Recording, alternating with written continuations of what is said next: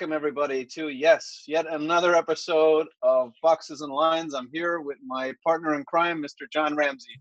Speak. Do it, John. Hey, Ronan, how's it going? Oh, this is the first time he hasn't done a shit Irish accent upon intro.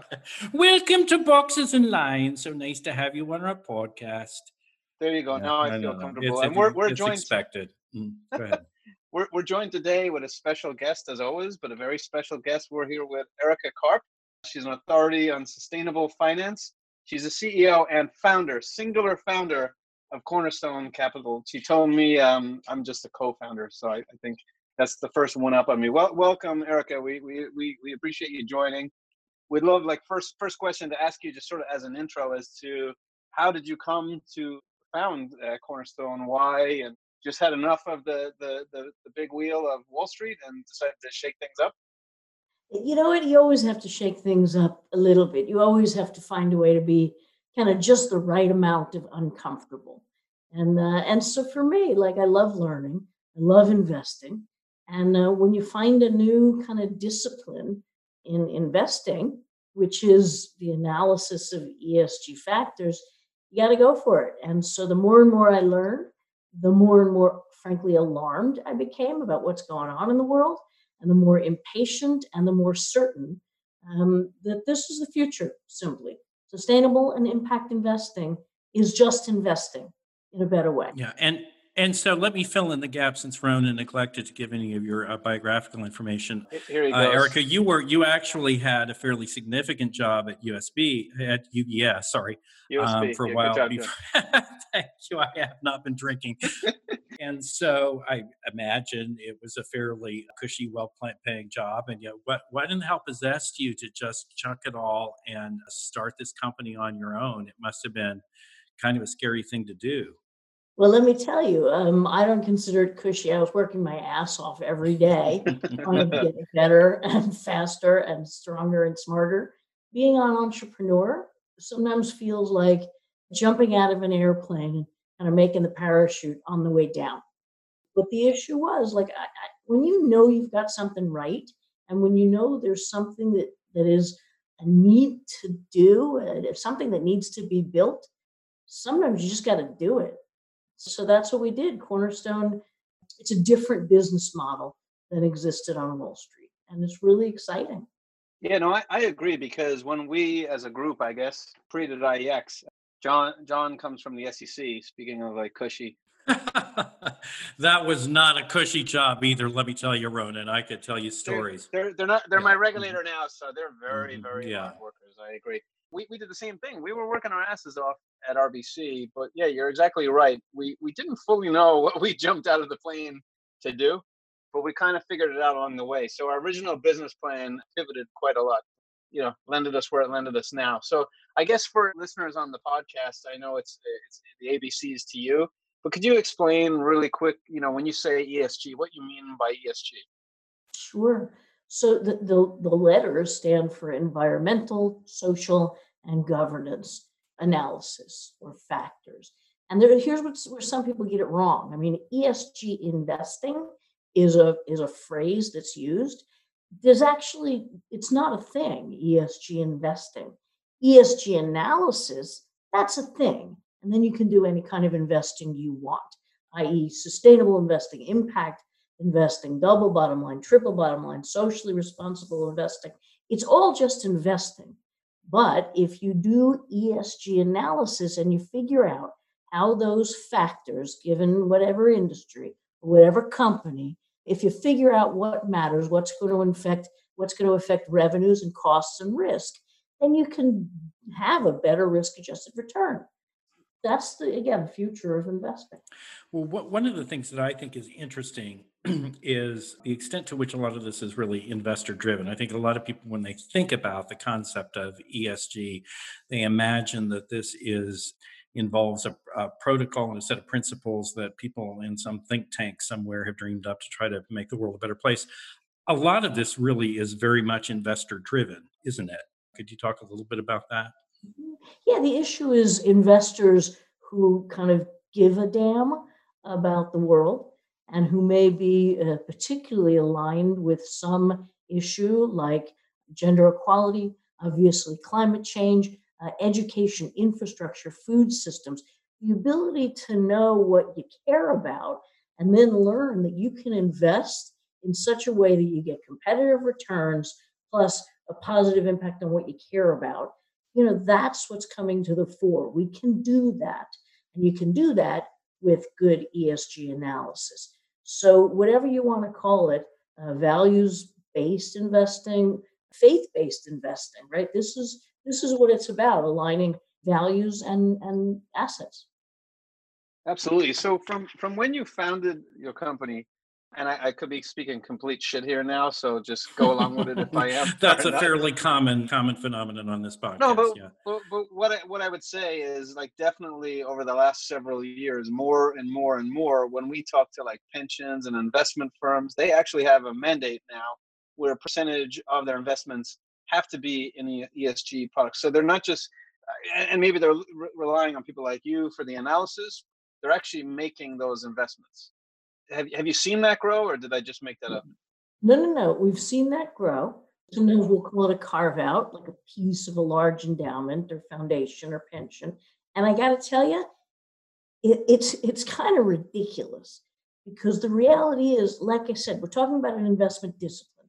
If you can get the same or better returns based on doing ESG analysis, why would you not? So I actually think it's kind of obscene that all money is not invested using ESG analysis. And when I say it's obscene, I think it's actually breaking a fiduciary duty. And I think boards of directors of pension funds and endowments and foundations that are not deploying this methodology are actually, this shouldn't be investors. You hit the nail on the head there, because when I hear people say like they have a mandate of X% on ESG, it almost sounds to me like almost in the vein of a charity, where if you can invest and get the same returns or more on doing good, like it seems like an absolute no-brainer to me. And has that tone changed over time? Whereas, I guess long-winded question is, was it perceived at the beginning doing ESG was more tree hugging than actually investing, or what's your thought there? That's exactly it. So it was, 30 years ago, it was ideological and it was pedantic and it was divisive and politicized. And so it wasn't going mainstream. And in fact, when I started, 12, 15 years ago to get involved in sustainable investing, I think people were like, oh my God, like Wall Street's coming to sustainable investing. And yes, because I didn't make it ideological, I made it about, pragmatism and enhanced analytics. And that's what it is, and then you decide what your values are. Like personally, I kind of like smoking, drinking, and, gambling and even, firing a gun now and then. Right. And Uh-huh. so, Well, you come Yeah, to the here we right go. place. Yeah, here we go. I mean, hopefully we do it at the same time, all those things, right? But the point is, my values, I'm not going to project them on someone else, right? I'm going to find out what an investor wants, and then we'll bring them there in the way that works, in the mix that works. But this really is something that's very much is been motivated by investors. We actually recently on our podcast we had both Elise Walter, who I know you know, and Meredith Cross, former CorpFin director, and we talked to them about this topic as well, and they both sort of stressed how much of this is kind of investor driven, and some of it is not. I gather not just the whatever additional psychic benefit is gained from feeling like you're making investments that are helping the planet or more sustainable, but in terms of actual long-term investment for investors that are investing for the long term, there really is a connection to more reliable returns, as you sort of hinted at, if you're taking appropriate account of climate issues and a whole raft of other kinds of issues, right? So this is all very kind of nuts and bolts expected return based on a long-term investment Yeah. also. I mean, that's exactly it. This is about, and now with COVID, this is why it's particularly timely. We are seeing data that ESG integrated funds are doing better, they're outperforming. And that's because if you think about ESG, right, you're thinking about the G in particular, by the way, governance, first among equals. right? Yeah. And so if you think about governance, it's a proxy for quality, for innovation. It's a proxy for resilience, arguably. And that's why now is exactly, the time for what we're doing. So, sustainable investing means you're buying stocks that hopefully are positioned really well for the future, right? In particular, solving the problems of the future. And by virtue of that, they are growthier, they are more innovative, they are going to recover faster when we do have a recovery. The time for resilience, it's showing up in investment portfolios and strategies right now. And by the way, if you don't, ask, let's say a food company about issues of safety and supply chain and auditability, if you don't ask a semiconductor company about access to water when they're putting up a fab, if you don't ask a restaurant or hotel company about how they're dealing with the potential for human trafficking, if you don't ask a media company or a tech company about sexual and gender-based violence, you are absolutely missing material risks, all right, to revenues and costs. And then on the flip side, opportunities are enormous when it comes to sustainable investing. So this is just simply a must-have. And I'll tell you something else. Great investors, without even knowing it, without even thinking about it, they've been doing a lot of this analysis. They just haven't had the language to say, yes, I'm an impact investor. So really, we are talking about pragmatism here. As I hear you talking, pragmatism also is de-risking, right? So I'm a sustainable investor now, John Ramsey. Congratulations, Ronan. You've come a long way. Just in the course of this short podcast, you've grown a lot. Yeah, but just from the standpoint of I'm curious from the standpoint of the services you provide to your clients. Do they come to you with a list of kind of existing investments that they have or proposed investments and ask you to provide an analysis of those as to how they stack up on various different measures? Do they come to you asking for recommendations of particular investments that will meet certain kinds of criteria? Is it either or is it both of those things? And can you talk a little bit about just sort of the range of different kinds of advice you provide? It's both of those things and more, right? So we'll be talking to a family or a foundation or an individual. And sometimes we're really starting from scratch. They may have had an exit event, right? And so we're starting from scratch. Sometimes we'll work with them on their investment policies, their asset allocation, and then we'll source and diligence different strategies for them. So that's kind of starting from zero. A lot of times they do have a portfolio, and we will analyze it and make recommendations for going forward. In some cases, it's a smaller portfolio, and they want kind of a global thematic equity solution. And so we actually have a mutual fund that we can work with on that with them. That's called the Cornerstone Capital Access Impact Fund. So it's traded under CCIIX, and we can use that for smaller clients. So really, it's across the board. We also have an impact measurement framework that people seem to absolutely love, so they can see what their portfolio is going after in terms of the sustainable development goals. And again, we publish a good deal of thematic research that allows you as a client to really get the best thinking and find the best funds in terms of both performance and mission. So it's pretty broad impact investing platform that we have. So, Erica, I was perusing your website and I noticed something that's sort of near and dear to IEX's heart, the Access Impact Framework. And we noticed it was tied to the UN's SDGs. I'm not sure if you're aware, we were on a UN task force for about 18 months on the SDGs in digital financing. And I have to say, being Irish, I'm a natural cynic. And when we first joined it, I was wondering what in the name of God we were doing. But as we said in meetings, and it's kind of to what you said earlier on, it's like, if you're putting your brain power, or maybe not my brain power, or work ethic to doing right, it's actually a good thing. It's like a noble thing. You can look in the mirror. We had a lot of fun within our company too, embracing the SDGs. We did a whole employee, what do they call it, John? Like a blogosphere or some sort of stuff, and we put a lot of stuff together on SDGs. I don't know. I think I missed that one. You probably went home and it was 4 o'clock and you went like, you're like the fucking Flintstones. But anyway, so So, Erica, sorry, that's probably the longest leg into a question. What is your access impact framework as it relates to like SDGs? And I believe you've some sort of investment vehicle around it. Mhm.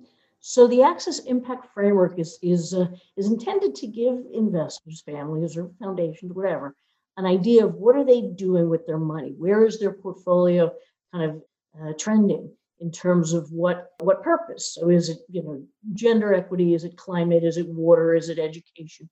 And so what we've done, and by the way, I should say that the UN SDGs, and I've worked with the Global Compact, and it's wonderful, but the SDGs in and of themselves are uninvestable, right? They're too big.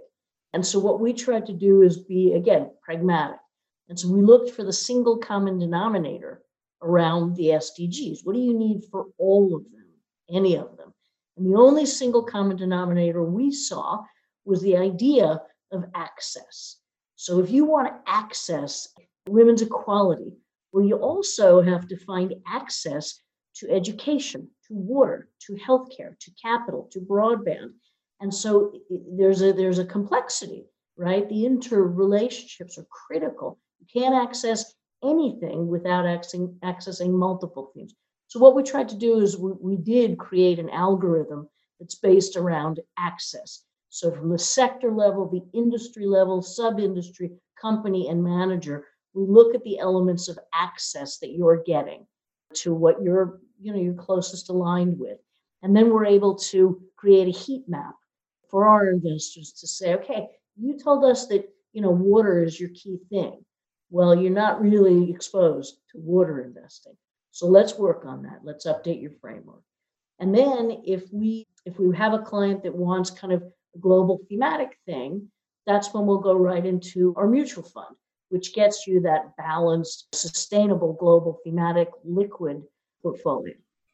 That's a relatively recent vintage, as I recall, Erica. Is that right? I remember talking to you about the time when you were launching this fund. It sounded like a really innovative, interesting project, but that's been fairly recent. Really, really well, actually. Yeah, that's great. That's fantastic.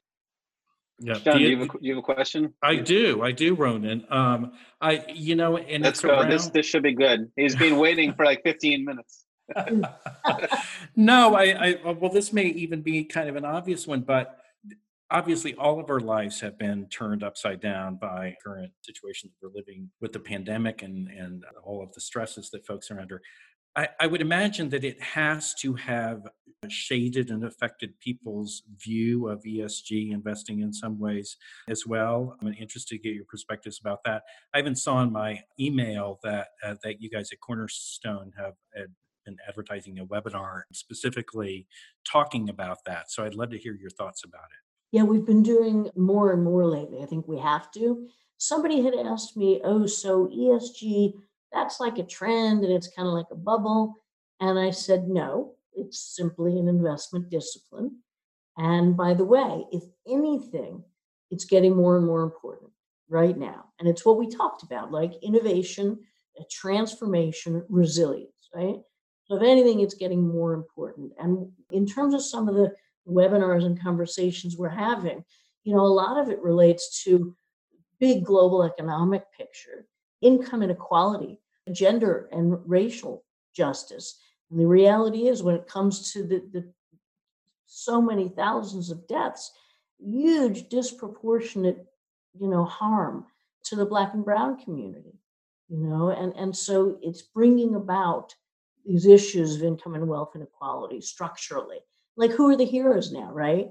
There's the bus drivers, and it's the subway workers, and it's the food service workers. It's like, they're the heroes now, and obviously, the front line. So a lot of stuff is coming to the fore. How do we use AI as an example with regard to contact tracing, right? How are we using Zoom the way we are right now? How do we do remote learning? How do we do remote healthcare? Like all this stuff, these are accelerating big time. And so we're not going back to what was normal. We just have to figure out what is transformational, right? Yeah, how to do it the right way too. Like sorry, John, I'll just say, go speaking ahead. I know, Erica, you have 3 children as well. I'm not sure their ages. I have a 16-year-old girl and a 15-year-old son. The homeschooling has been difficult in that it just depends on the character of your kid, right? So my daughter is predisposed to really get after her work and embrace it, and she's just basically said, "Look, it's like just having more homework to do." And my son's almost like, "Hey, it's like the summer." When people say this will be the new normal, I'm like, "Oh Christ, we're gonna have some people out there who just are not educated near the way they would be when they're at school." But I completely agree with you. We just need to figure out the best way to do it. Exactly. How And much of that homeschooling are you doing yourself, Ronan? I find it kind of hard to picture how that would work. John, my lovely wife is she should be canonized as a saint. Well, I've always said that just being married to you, Ronan, she should be canonized. Yeah. Yeah. I'm learning a lot about, Zoom etiquette. So what I know is like, okay, so it's okay to have my kids and any animals, totally fine to be in the frame. It's okay to be drinking whatever you want and not really wearing business attire. It's not okay to have anyone be able to see up your nostrils. Not okay. Yeah. And Yeah. so, and I think it's appropriate to, for the most part, wear pants. But other than Well, that, exactly. And I was going to say, Ronan looks like he's well attired. He's not wearing pants at the moment, right. but it's not really anybody else's That's okay. business. Well, let me ask you this. Like, let's go back to the nostril comment. Why in the name of Christ do fucking laptops have the camera now so low? They used to have it at the top of the screen. They have it low where it's pointing right there. Like, it's Right. insane. How stupid is that? I have to put Yeah. I have to put my laptop on top of a stack of books so you're not seeing up the nostrils. Yeah. It Not just okay. makes no Oh sense. my God, you have to see a Saturday Night Live gig. It's called if you search SNL, it's called Let Them Drink, right? And it's Let them such a drink. funny Let Them Drink. And it's about Yeah. like after a long day, whatever we do, just with the kids, even the babies, just let them Oh, I drink. saw that. That was hysterical, wasn't it? Yeah. Yeah. Hey, Yeah. we all need release. It's okay. Mhm. So next question for you is a question we ask all our guests, and we put you on the spot. What's your favorite Wall Street movie? It probably is going back. It's probably Wall Street. You It's funny. know, That is definitely the most popular answer we always get. It was a great movie. It's like anything. You're not rewarding greed, but it's just it was a pretty prolific movie. it really was because there's whenever something like is like new and different and done so well. I don't know if you guys have seen the movie Parasite. That one? Yeah, I fantastic. never saw anything like that. Yeah, me either. It's Yeah. funny. The first 30 minutes, I was turning to my wife. I'm like, why did John Ramsey, because he did, tell me how great that movie was? Well, that's And right. I then, can't believe I have to tell you about it, Ronan. I think it yeah, probably already won the Academy Award by that point. yeah, that's probably why you told me, because you're Mhm. a picker. But in any case, it actually was. Then I was like, wow, it's so different. It was really, really good.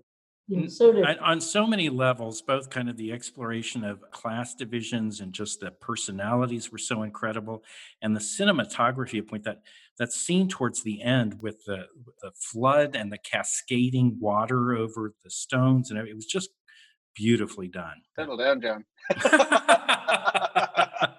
I said it was a good fucking So, movie. okay, right. You reminded me Erica, of it, and how much I loved thanks for taking us down that tangent. That was brilliant. it. Hmm. So have we anything else to ask Erica or say to Erica besides thank you so much for joining our podcast? I'm sure we'll get more listeners as a result because John and I are not pulling them in anymore. Yeah. Don't you usually offer some kind of parting gift, Ronan? Oh Do I have yeah, to, why do yeah. I have to prompt you about this? Because I want to see if you're paying attention. Your eyes are Okay. drooping Right. there. Yeah. Yeah, generally when if you were in our office, and you're more than welcome to come by, please God, when we all get back. We present all guests with their very own pair of IEX boxes and lines socks. Oh, that'd be cool. I have to tell you, they're very comfortable. I And if I want had a them. pair on me right now, I'd put my feet in the air, which I normally do on this, but I'm not wearing boxing line socks today. They're great. We'll make sure you get them. I want to put them out there and send them, and I will quarantine them for 3 days, and then I'll wear them. Good Put them in the idea. Spray some microwave Lysol on them. for 30 seconds, and then they're okay. Yeah, you know what's interesting is well, I don't know if it's interesting, but my wife volunteered to go food shopping for an older couple in our neighborhood about 3 weeks ago. You know, she dropped off the food on the doorstep, and then the lady came by and dropped us an envelope of the cash for the food that we bought, and she had put them in the microwave for 30 seconds. And that's what she wrote. And I'm like, I guess that'll kill any coronavirus. I don't know if it does. Anyway, I took the money and put it in my wallet immediately. Yeah, well, I have to tell you, so it's so interesting with cash.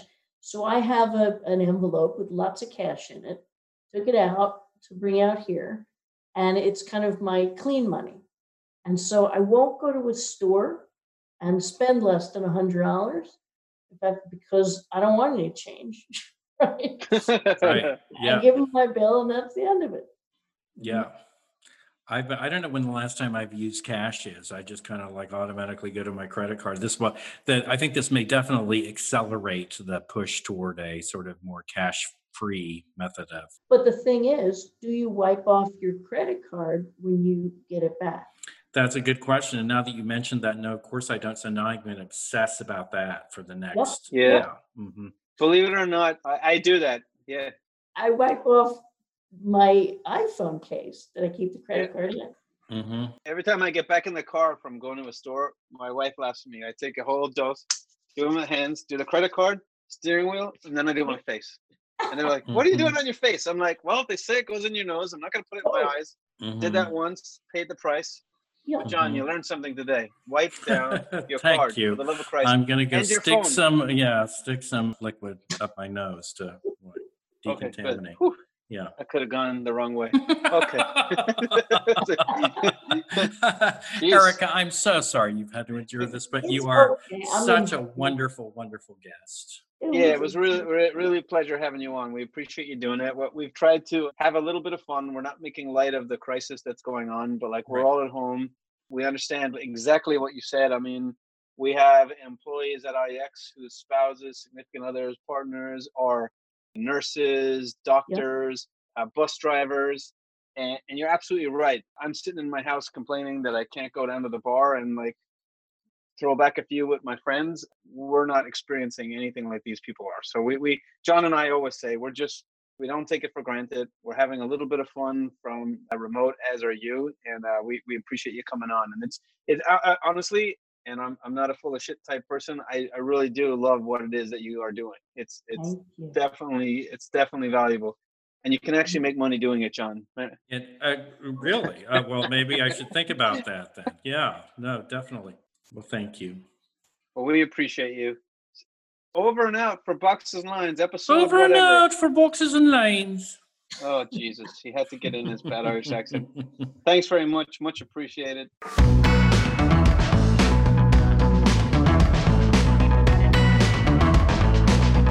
Information and opinions expressed in this podcast are provided for informational and educational purposes only, and IEX Group, Inc. and its affiliates do not make any representations or warranties as to the accuracy or completeness of the information contained in this podcast. Nothing in this podcast constitutes a solicitation or offer to buy or sell any securities or provide any investment advice or service. Some portions of the preceding conversations may have been edited for length or clarity. Copyright IEX Group, Inc., all rights reserved.